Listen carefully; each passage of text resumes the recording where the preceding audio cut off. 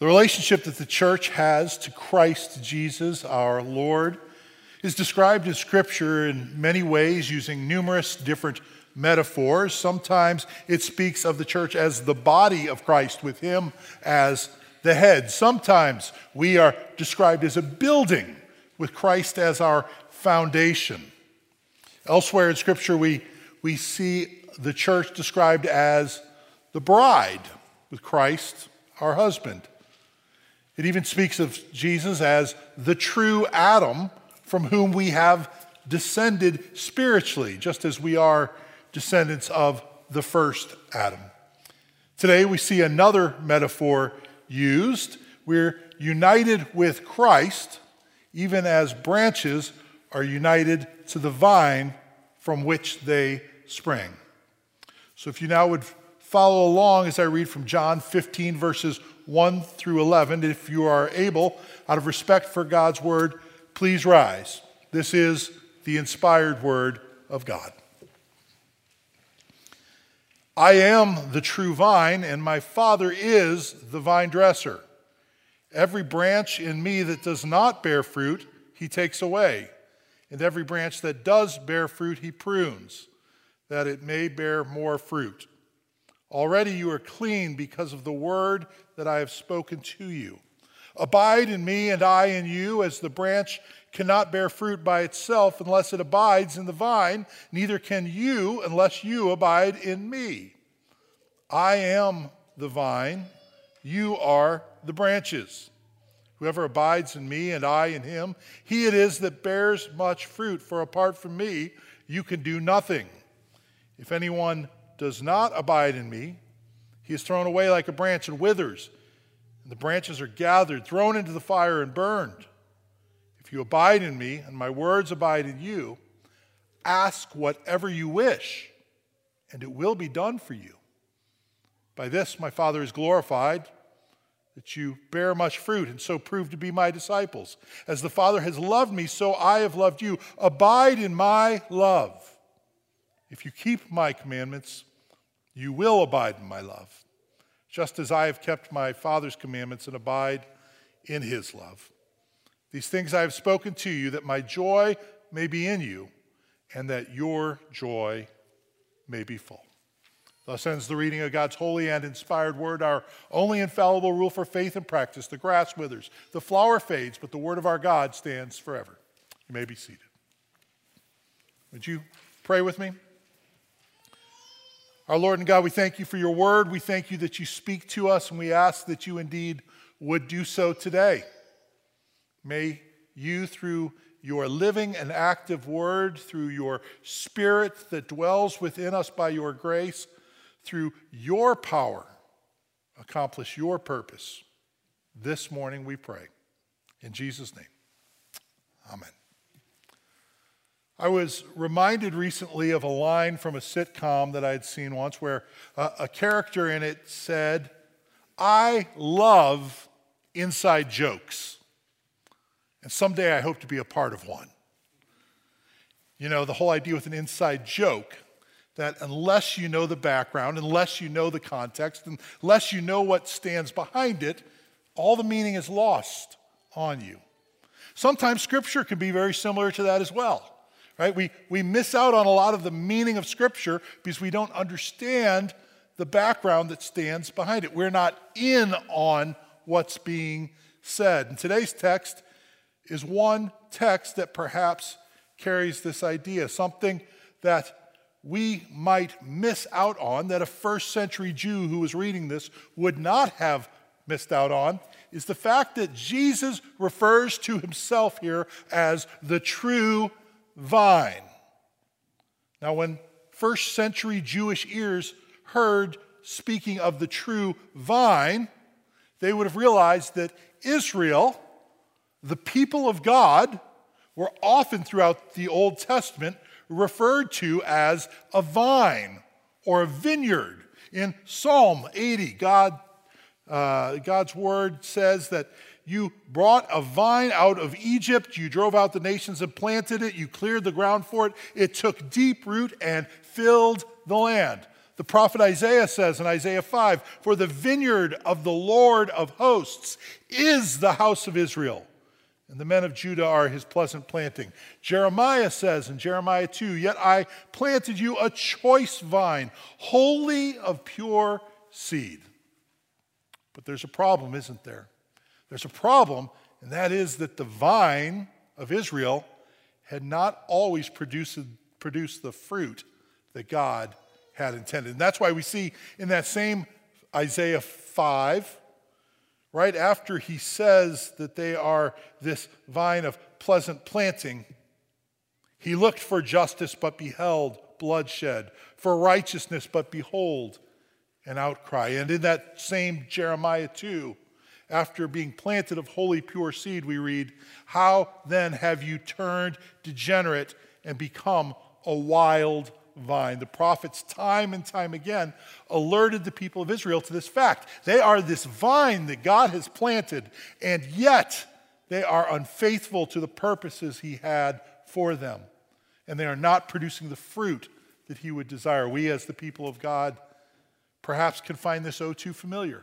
For oftentimes we are wandering from the way that we should be headed. Oftentimes we are doing the things we ought not to be doing. But Jesus comes here now and he says, "I am the true vine. I am not some counterfeit vine. I am not just some approximation of the vine. I am not just kind of like that one vine thing. I am the true vine. I am the one that God has given that might be faithful in all ways to all of his purposes." And if we are to be faithful followers of Christ Jesus, then we must abide in him. That word abide, it's a key word to this passage. Surely you caught on that.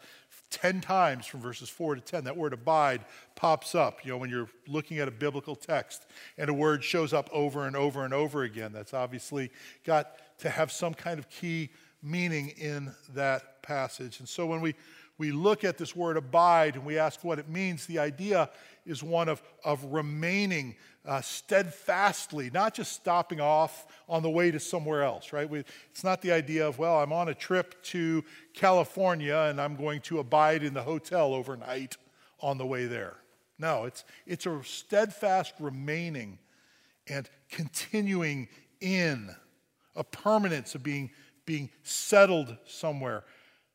And right in the middle of our passage, we see this in verse 5 and 6. Jesus says, "I am the vine, you are the branches. Whoever abides in me and I in him, he it is that bears much fruit." But there's a problem. He says, "Apart from me, you can do nothing."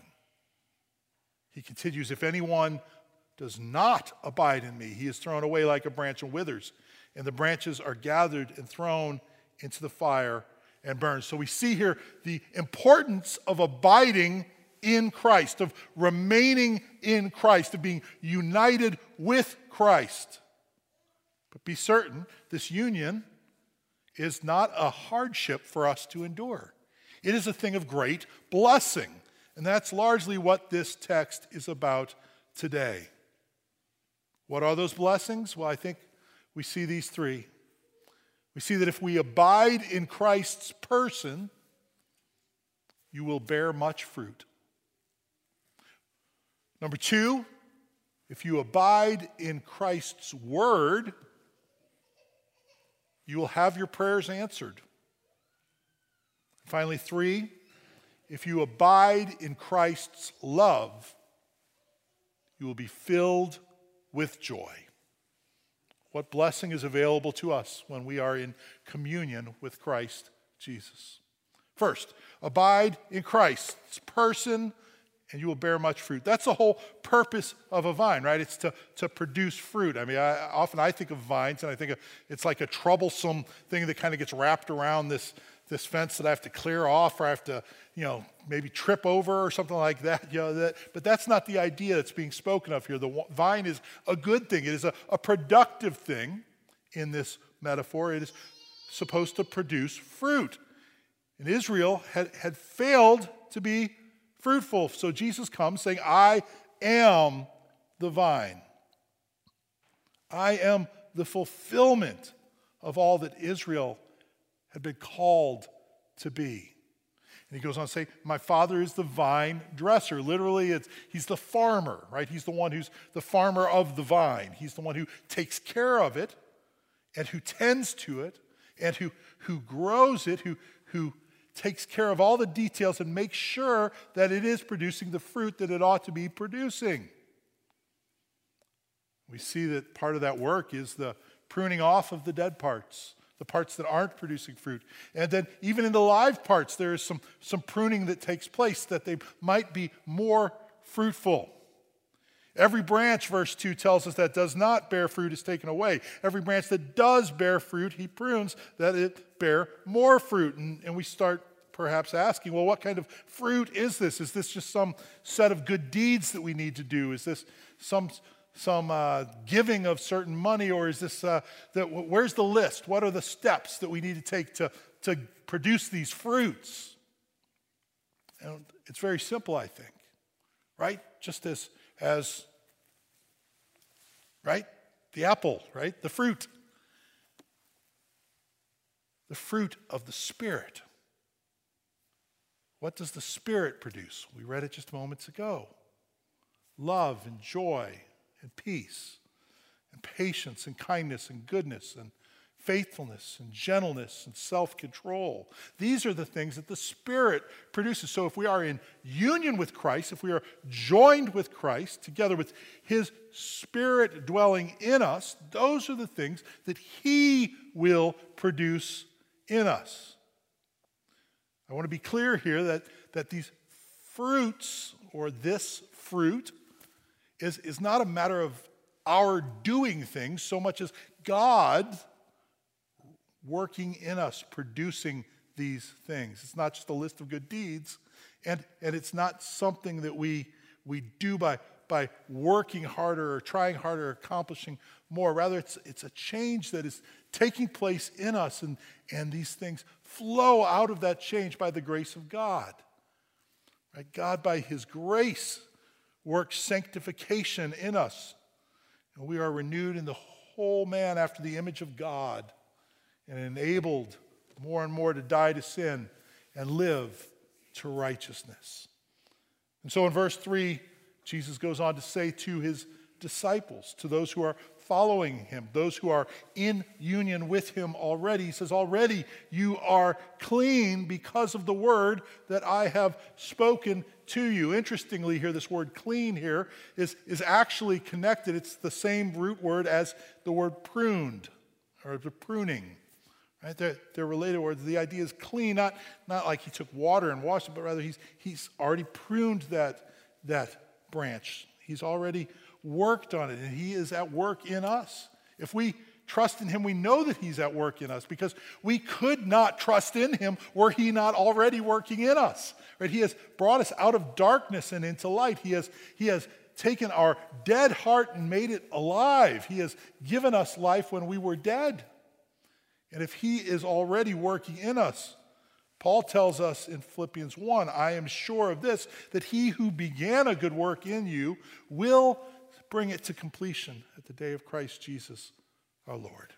Right? So God is at work in us if we trust in Him. He will continue to be at work, and He will continue to produce His fruit through His pruning. And pruning can be hard.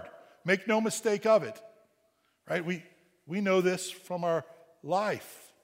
We go through things and we have hardships, and the Lord works through those hardships. But Sinclair Ferguson has a great quote that I came across as I was studying this week. He said, as the gardener comes along to prune the vine, it is the vine himself who receives his severest stroke. It is the one who would be cut off out of the land of the living, as Isaiah said, stricken for the sake of his people. And what happens to the branches is that they receive only the light scraping of the pruner's knife as it passes by, having drawn blood from his own dear son first. Don't get me wrong, I'm sure Dr. Ferguson would agree that our sufferings are very real. He's not minimizing our sufferings there. He's not saying, oh, your suffering's no big deal. That's not what he's saying at all. But what he's saying is that Christ Jesus has suffered every bit as much as we have and more. He understands our sufferings. He knows our sufferings. Whatever pain you have endured, whatever you are going through today, whatever the Lord, know two things. One is that the Lord is accomplishing his purposes in you through that suffering. But secondly, know this. Jesus knows that suffering. He knows that pain. He knows what it's like to endure it because he has. And he gives us his compassion that we might grow in compassion as he is. Abide in me, he says in verse 4, and I in you. As the branch cannot bear fruit by itself unless it abides in the vine, neither can you unless you abide in me. I am the vine, and you are the branches. Whoever abides in me, and I in him, he it is that bears much fruit. Abide in Christ Jesus, and you will bear much fruit. The second blessing, abide in Christ's word, and your prayers will be answered. That sounds just too good to be true, doesn't it? I mean, let's just be honest. When I first kind of came up with that as the second point here, abide in Christ's word, and your prayers will be answered, I almost didn't put it down. I said, nope, I can't do that. It just sounds too good to be true. Right? Abide in Christ, and your prayers will be answered. Like, all your prayers? I don't know about you, but my prayer life isn't such that all my prayers get answered. Sometimes it's kind of like I hear the silence of God. And yet I look to the scriptures here, and on their authority in verse 7 I read, if you abide in me and my words abide in you, ask whatever you wish, and it will be done for you. That is a serious promise right there. So we need to wrestle with that. We need to figure out what he's saying exactly. Just a chapter earlier, Jesus has said something very similar. He's saying it here just in a different way. But in John 14:13, he said, whatever you ask in my name, this I will do, that the Father may be glorified in the Son. If you ask anything in my name, I will do it. Right? So this idea of abiding in Christ and asking in his name seem to be related, right? And so we need to understand what exactly that means. When we pray in Jesus' name, that's not just kind of praying whatever we want and then at the end tack on the in Jesus' name, little stamp at the end. No, it's more than that. It's actually coming on behalf of Jesus and sharing his thoughts, as it were, right? I love what Johannes Kepler said. He was a 17th century scientist, and he said in regards to his study of astronomy this: I was merely thinking God's thoughts after him.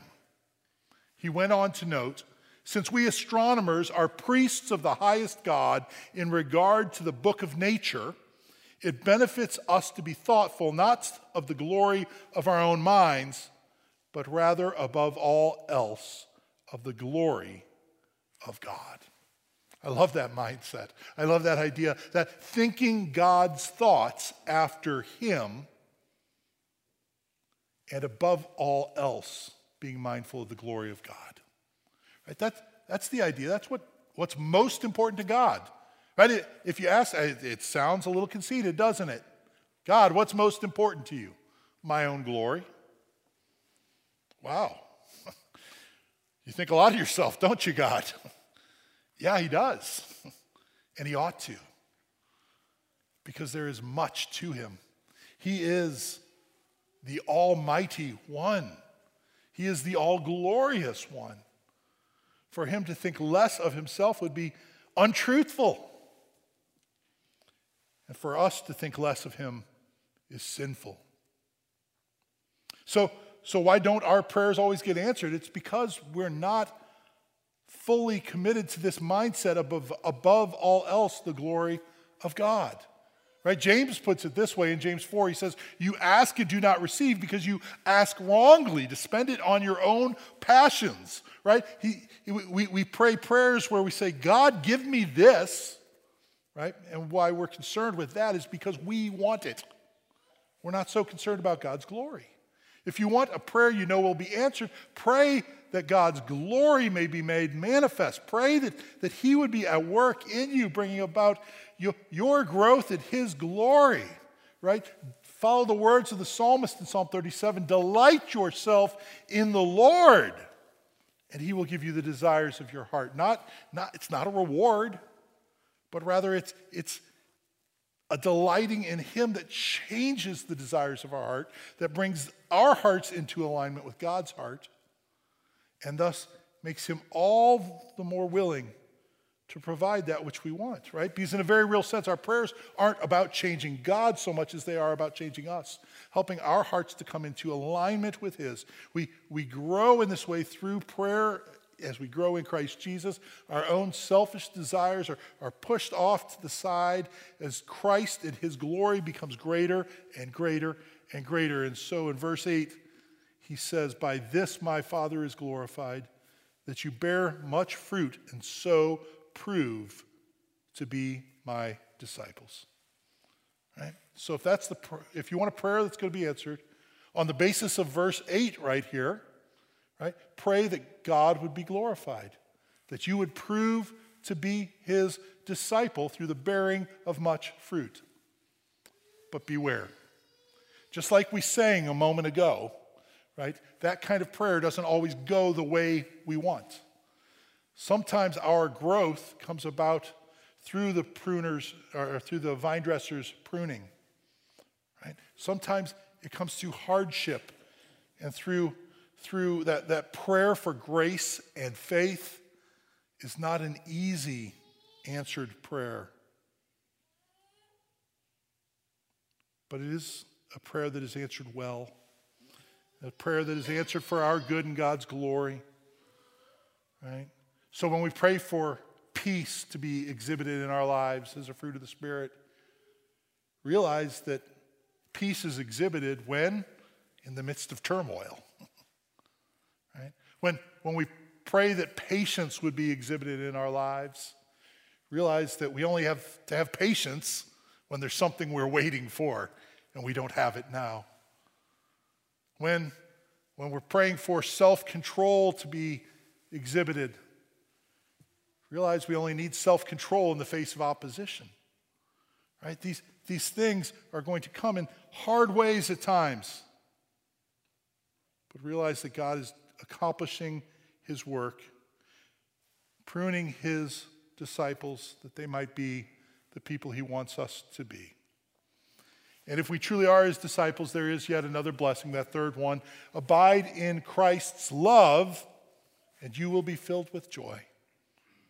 I need that after that point too, right? I need that. After the hardship of the pruning and the sorrows that come our way, I need to be reminded that following Jesus, walking with Jesus, abiding in Jesus and his love will bring about joy.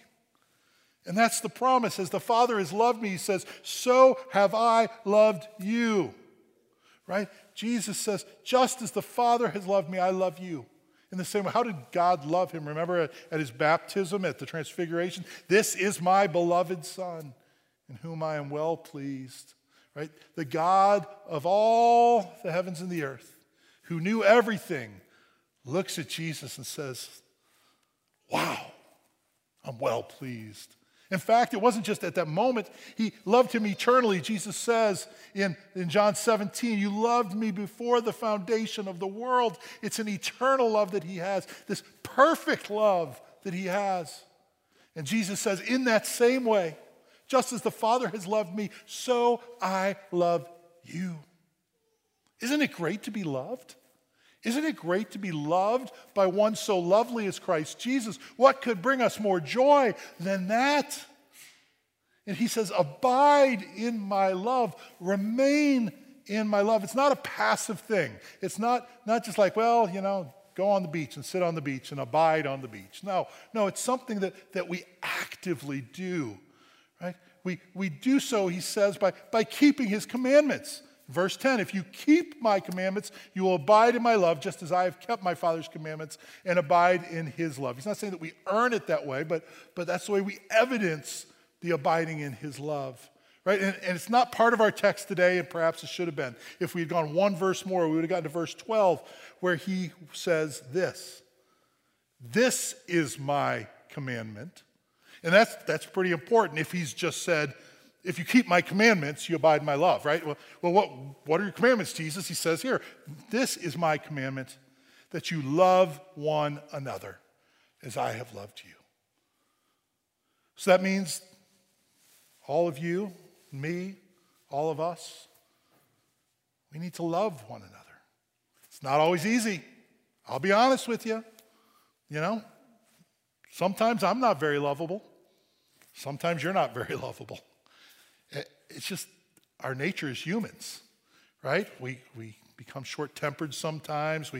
We say mean-spirited things. We aren't always as lovely as we should be. Christ has loved us yet. And we are called to love each other as well. And if we are in Christ, this will bring us joy. These things, he says in verse 11, I have spoken to you that my joy may be in you, that your joy may be full. Right? A full joy. That's what we get from this. Because a shared joy is a greater joy. Isn't it? Isn't it greater to share in those things? Right? That's why on Saturdays, right, 100,000 people will go to Ann Arbor, right? The traffic's a pain. The tickets are expensive. The crowd, it's uncomfortable. It's cold now. We get to this time of year, right? But people want to share in that experience, right? It's better, if you're a Michigan fan, to be in Ann Arbor with 100,000 people than sitting at home on your couch watching on TV by yourself, right? Because you're sharing it with people. And a shared joy is a wonderful joy. And that's why it's important for us to gather together here on Sunday mornings, right? That's why we can't just, the way technology is going, we've got the live stream. It's good that we have the live stream. We want to have that for those people who can't be here so that the people, I know we've got people who literally live in different states that are joining us this morning via the live stream. We're glad that they can do that. We're glad that when you go on vacation, you can still check in with us. You can still see us. When I go on vacation, like last week, I was able to watch the service and be involved in that way. But it's very different to watch the service on a screen than to be here. It's different because I don't feel the same, but it's also different because you don't experience the same, right? If I'm not here, or if you're not here, or if you're not here, we don't get to experience each other, right? And so that's why it's important to be here if we can. And also, frankly, this is just kind of a little thing. I look out over this room right here. It's a big room. We wish we had 100,000 people here. Well, that'd be too many. But we wish we had 400 people here maybe, right? And we'd all be sharing in this joy, sitting shoulder to shoulder with each other, singing hymns and rejoicing with one another. As it is, I've got 3 or 4 people back there, and 2 people over there, and 2 people over there, and 2 over there, and 1 over here, 1 more, and 1 more. We're kind of dotted around the sanctuary. It seems to me it would be nicer if we were, just kind of closer to each other. I don't know. It just seems like the whole worship experience, not just for me, not just for you, but for others. And I understand during COVID especially, there were health concerns spread out, absolutely. But apart from that, I don't want to push it too far, but it just seems we should want to be together. There's times on Wednesday nights we gather and there's 25 of us or 30 of us. And it seems so much more together because we're all sitting in a little tiny area, right? And the singing seems more joyful. And the fellowship and the warmth is more palpable. I just leave that with you for today. We're running out of time. I need to move on. Whatever decisions we make, they shouldn't just be about what I enjoy, what you enjoy. They should be what will most glorify God, what will most be a demonstration of our love for one another. Jesus, of course, set the example for this. He said in John 14, "My peace I leave with you, my peace I give to you. Not as the world gives, do I give to you." As he said this, spread across the table in front of him were the symbols of his impending death and the basis of our peace. These same symbols are here on this table here today. Right? These same symbols and what they represent. And on the basis of them, Christ said to his disciples, and he says to us, "Let not your hearts be troubled, neither let them be afraid." He says, live in peace and in joy and in love.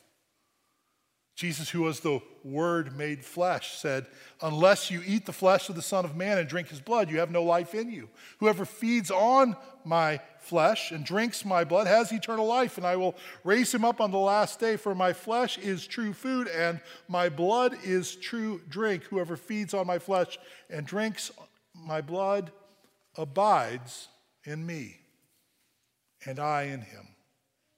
So we see in the elements here the bread and the wine, or the fruit of the vine, as it would have been called in Jesus' day. It was an ordinary drink, a table drink, served commonly with meals, but it had great significance beyond that. You may recall from our study of Amos a while back, where he spoke in the following terms, saying, "The mountains shall drip sweet wine, and all the hills shall flow with it." He was saying that wine was a picture of the messianic kingdom and its blessings. And so we have these elements, and Paul says, as often as you eat this bread and drink this cup, you proclaim the Lord's death until he comes. So there's a sense in which we're looking back to what Jesus has accomplished, but we're also looking forward to his return and of the great wedding feast of the Lamb that we will partake of on that day. And Jesus says in Matthew, I tell you this, I will not drink again of the fruit of the vine until that day when I drink it new with you in my Father's kingdom. So if you are a branch connected to the vine, Jesus says to you, come and partake. Share in this meal. Know the life that I give through faith as we partake in faith. But if you're not a branch connected to the vine, this meal's not for you. Not because you're not good enough, because any of us, none of us, are good enough. But it's only through faith that Christ Jesus saves us, and it is only through faith that we might truly partake of him. And so at the Lord's table, he confirms the promises of the gospel. He strengthens and nourishes our faith. He renews his covenant and reminds us that we are his. And so as part of our preparation to come to the table, it is our custom to proclaim our common faith with one another. You'll find in your bulletin the Apostles' Creed printed there. Let us now together share in this ancient statement of faith. Christian, what do you believe?